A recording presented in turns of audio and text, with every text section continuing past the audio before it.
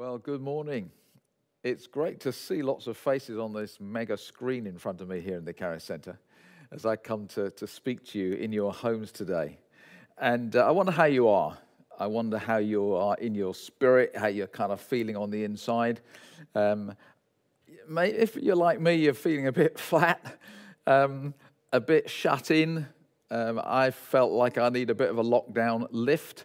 And actually, God's been giving it to me, and I want to share some of that with you this morning. And I think He's got something for us that will really help us on our journey.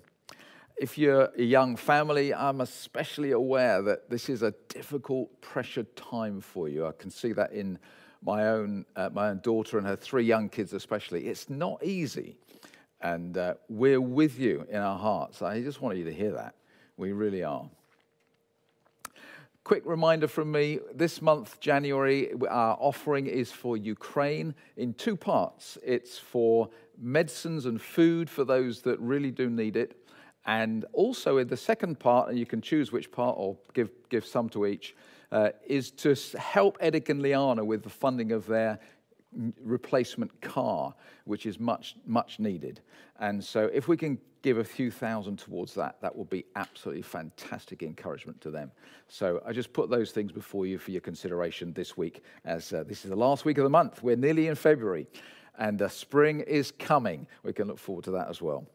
Well, today we're going to look at Ephesians chapter 1, our third message from Ephesians 1. So if you have a Bible around you, grab it, or on your phone maybe. We're going to look at Ephesians 1 together in a moment. And I've called this message, To Know Him Better, which you'll see is a direct quote from the NIV in verse 17. 3 resources for you to have a look at to suggest. The first, Sit, Walk, Stand by Watchman Nee, which is a slim volume, but is a really excellent kind of comment on and themes from Ephesians. So do get hold of that.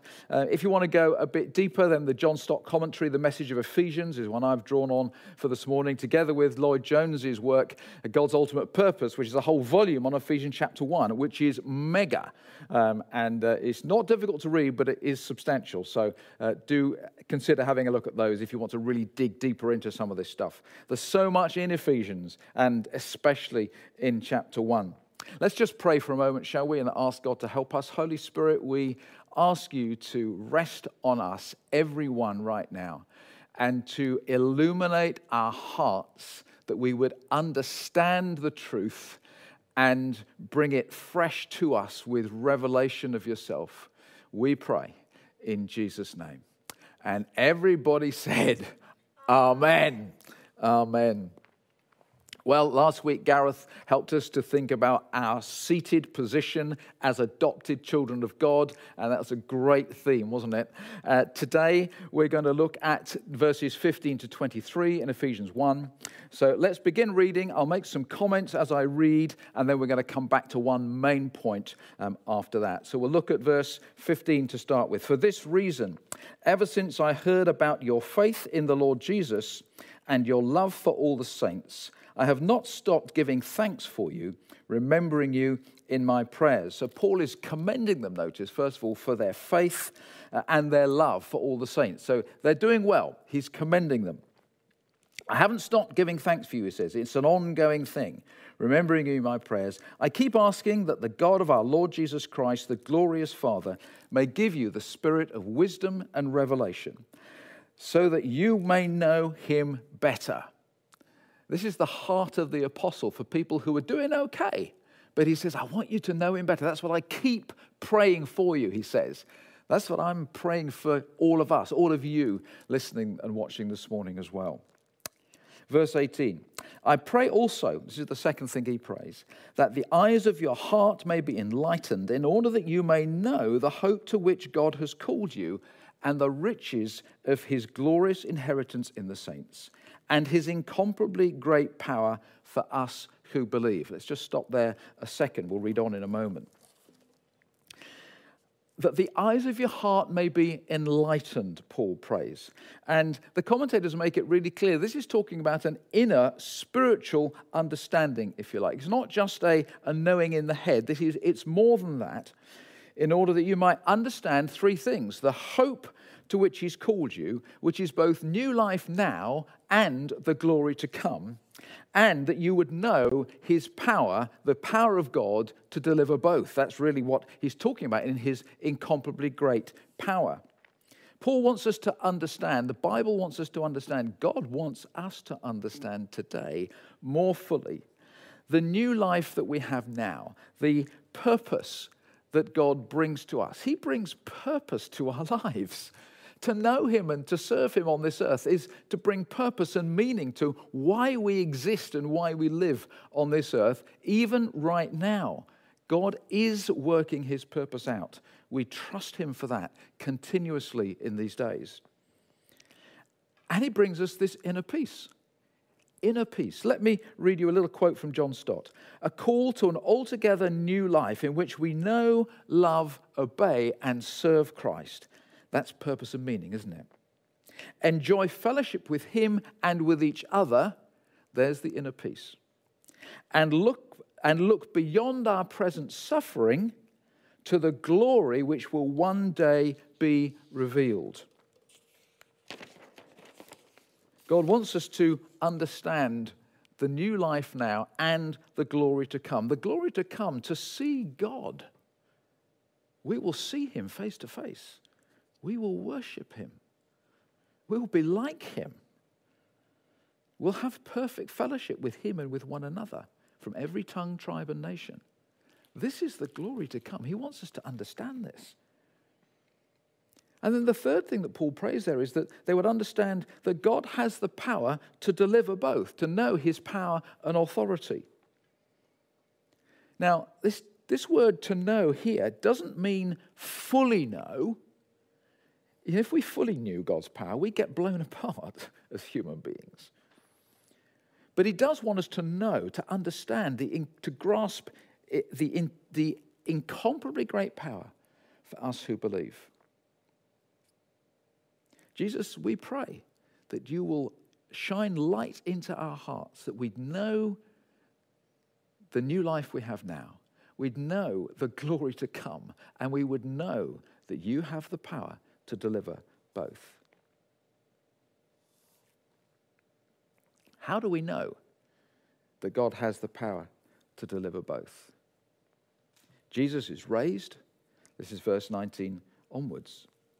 That power is like the mighty working of his mighty strength which he exerted in Christ when he raised him from the dead and seated him at his right hand in the heavenly realms, far above all rule and authority and power and dominion and every title that can be given, not only in the present age but also in the one to come. And God placed all things under his feet and appointed him to be head over everything for the church, which is his body, the fullness of him who fills everything in every way. These are evidences of God's power that he's already given to us in the raising of Jesus, the raising of Christ.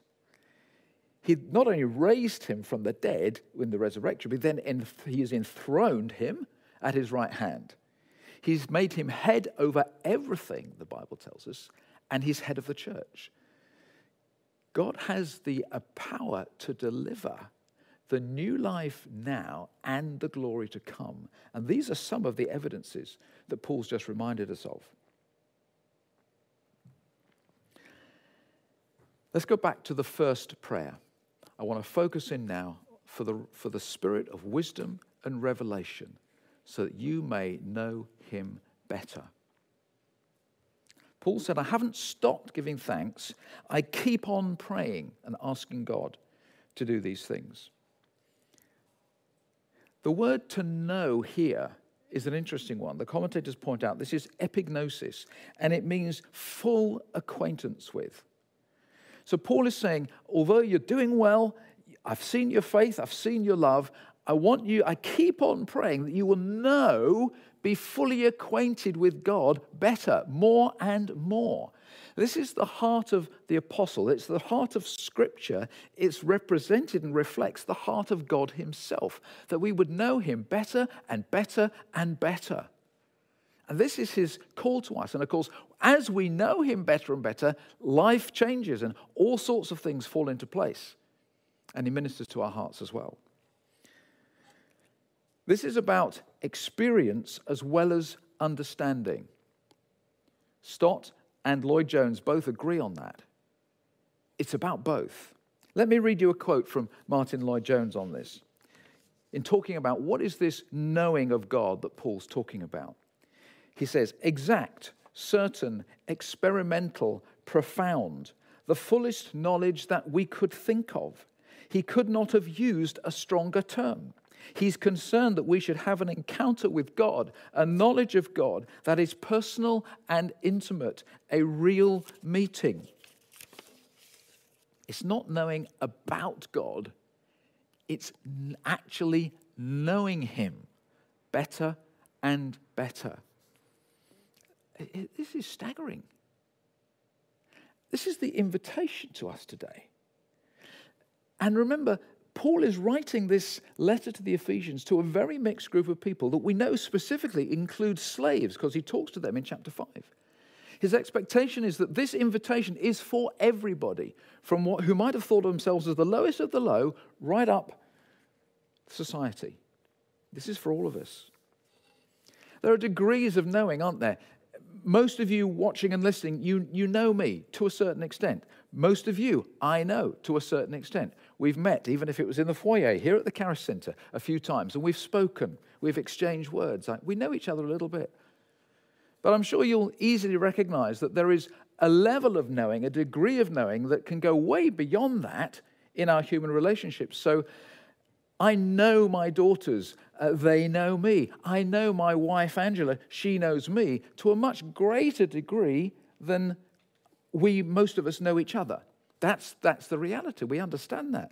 And see, Paul is saying here, I want you to know God better. There's a drawing of us, an invitation of us to come and to know God better and better and better and better. That's his heart. This is last week. We were just going to have a meal at home. And I said, Angela, what we're having for tea today? Because she cooked it, as she almost always does. And and she told me what it was. I can't remember what it was now. I distinctly remember forgetting it. Because in my heart, I thought, oh, that's a shame. That's disappointing. I didn't say anything, and I just said, oh, yeah, or something, and kind of passed it off. I didn't want to disappoint her because I was disappointed in what she cooked. But you know what? She immediately knew I was disappointed, even though I'd done my absolute best to cover it up. Because she knows me. She knows what I'm thinking. She can sense what I'm feeling. There are degrees of knowing. God wants us to know him, not just know about him. That's his invitation to us today. Our life changes and becomes more and more meaningful and profound the more we know God. We're made to know him, actually. That's what we're created for. And Paul wants the Ephesians to know him better. He says later in the same book, in the same letter, until we all reach unity in the faith and in the knowledge of the Son of God and become mature, attaining to the whole measure of the fullness of God. That's a journey, isn't it, for us to travel on. What's it look like? Well, the Apostle John gives us a clue in his letter. He says, our fellowship is with the Father and with his Son, Jesus Christ. And Lloyd Jones sheds light on what this fellowship means. Its fellowship means communion, intimacy, partnership, a sharing of the same life. This is the invitation of the God of heaven, of our Heavenly Father to us. Jesus prayed, didn't he? The Son gives eternal life to all those you have given him, Father. Now this is eternal life, to know you, the only true God. It's John 17. It's the cry of God's heart for you to know him better. That's why Jesus came. God loved the world so much he gave his Son. Whoever believes in him would not perish but have eternal life, which, remember, Jesus has just said, we've read it, is knowing God. So how do we know him better? I can almost hear you asking the question. Well, there's God's part and there's our part. It's really very simple. God, we've just read in verse 17, the prayer of Paul, to give the spirit of wisdom and revelation. God gives us his spirit. It is a work of God himself to enable us to know him better. He gives us this insight, this understanding of the heart and the spirit to know him better. He reveals himself. The prophet Jeremiah, in looking forward to the new covenant, said this: "They will all know me from the least to the greatest." The prophet Joel: "I will pour out my spirit on all flesh." God's part is this giving of his spirit, giving us revelation, revealing himself. And our part, again, Jeremiah says this: "You will seek me and find me when you seek me with all your heart." There is a seeking on our part. There is a waiting on God, a seeking after him, a drawing close to him, a spending time with him. As James says, James 4:8, "Draw near to God and he will draw near to you." And he's writing to believers. What does it look like for you, I wonder? Well, for me, it looks like certainly daily time on my settee at home, a particular corner I sit in, cup of tea, journal, Bible, pray the Lord's Prayer, thinking through each phrase one at a time. That's a basic foundation for me of what does it look like for me to draw near to God.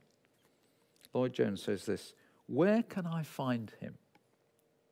There is only one solution. I must wait on God. And God must tell me about himself." That is revelation. God must tell me about himself. And he does. As we seek him, as we draw near, we will find him. He will draw near to us. Another part of my journey, because I've been quite flat lately. That's including feeling like spiritually flat. I think it's just a part of the whole scenario we're living with. And I think a lot of other people are feeling the same thing. So don't feel guilty if that's you. It's part of humanity. It's part of where we are. But what we can do is do something about it, not stay there. One of the things I've been doing is reading a book called Gentle and Lowly by Dane Ortland, which is in the bottom of your screen now. It is absolutely fantastic devotional encouragement to know God better. It's all about what's he like. Let me read you one paragraph from it, which I hope will encourage you both now and maybe also to get the book and really look at it. "He does not get flustered and frustrated when we come to him for fresh forgiveness, for renewed pardon, with distress and need and emptiness. That's the whole point. It's what he came to heal, to provide a limitless supply of mercy and grace to his people. He wants us to draw on his grace and mercy because it's who he is. When you come to Christ for mercy and love and help in your anguish and perplexity and sinfulness, you're going with the flow of his own deepest wishes, not against them. He lives for this. This is what he loves to do." When we come to him, we're going with the flow of his deepest wish. That's so true. But sometimes there can be a little bit of our minds or hearts that think there's some reluctance on his part to welcome us home, as we were reminded earlier. There's no reluctance in God's heart. Moses' heart cry in Exodus 33 was, "Lord, show me your glory. Let me see your face." The psalmist's heart cry, Psalm 42, "I long for you, O God." What's your heart cry this morning in response to what we've been talking about, I wonder? We have this staggering privilege of knowing God better and better, but we have a part to play. Let me summarize for you. God has the power to give you new life now and to take you to glory to come. God wants you to know him better. He enables you to know him better. You can know him better. Draw near to him. Let's pray together, shall we? Why don't you, in your own home, in whatever way you can, express your heart response to God right now? If you can speak it out so you can hear your own voice, even if it's very softly, I'd encourage you to do that. It makes it that much more real. It's by the confession of our lips as well as what we're thinking in our minds. express your desire to come back to him, to know him better. It may be for the first time that you've realized this morning God really does invite you to know him. If that's you, tell him what you're feeling, tell him what you're thinking. And I'd urge you to contact a Christian that you know. Get in touch with us at Community Church if you'd like to, and we will be delighted to help you in any way we can. You may be, it's the 1,000th time you've come back to God. That's fine. He says, welcome.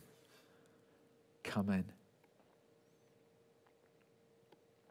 Father, I pray that you will answer in all of our hearts today and this week, in a special way, the same prayers that Paul prayed for the Ephesians. That you will give us enlightenment of the heart and revelation to know the hope that you've given us, the life that you've given us now, the glory to come and your power to deliver it, and to know you better, that you open our eyes inwardly to see you more fully, to know you more fully, that you'll draw us in. And Lord, that as we do that, you will meet with us, meet with every single one, touch hearts, build lives, heal where necessary. In Jesus' name I pray. Amen. I just need to add one thing. I felt like God spoke to me this morning, and it just reminded me now. And I just simply said to him, Lord, do you have a special message for anybody today? And immediately a name came into my head of somebody, and I know nobody by this name. So I'm just going to go for it, trusting that God's wanting to speak to somebody. It might be your middle name, and the name is Deirdre.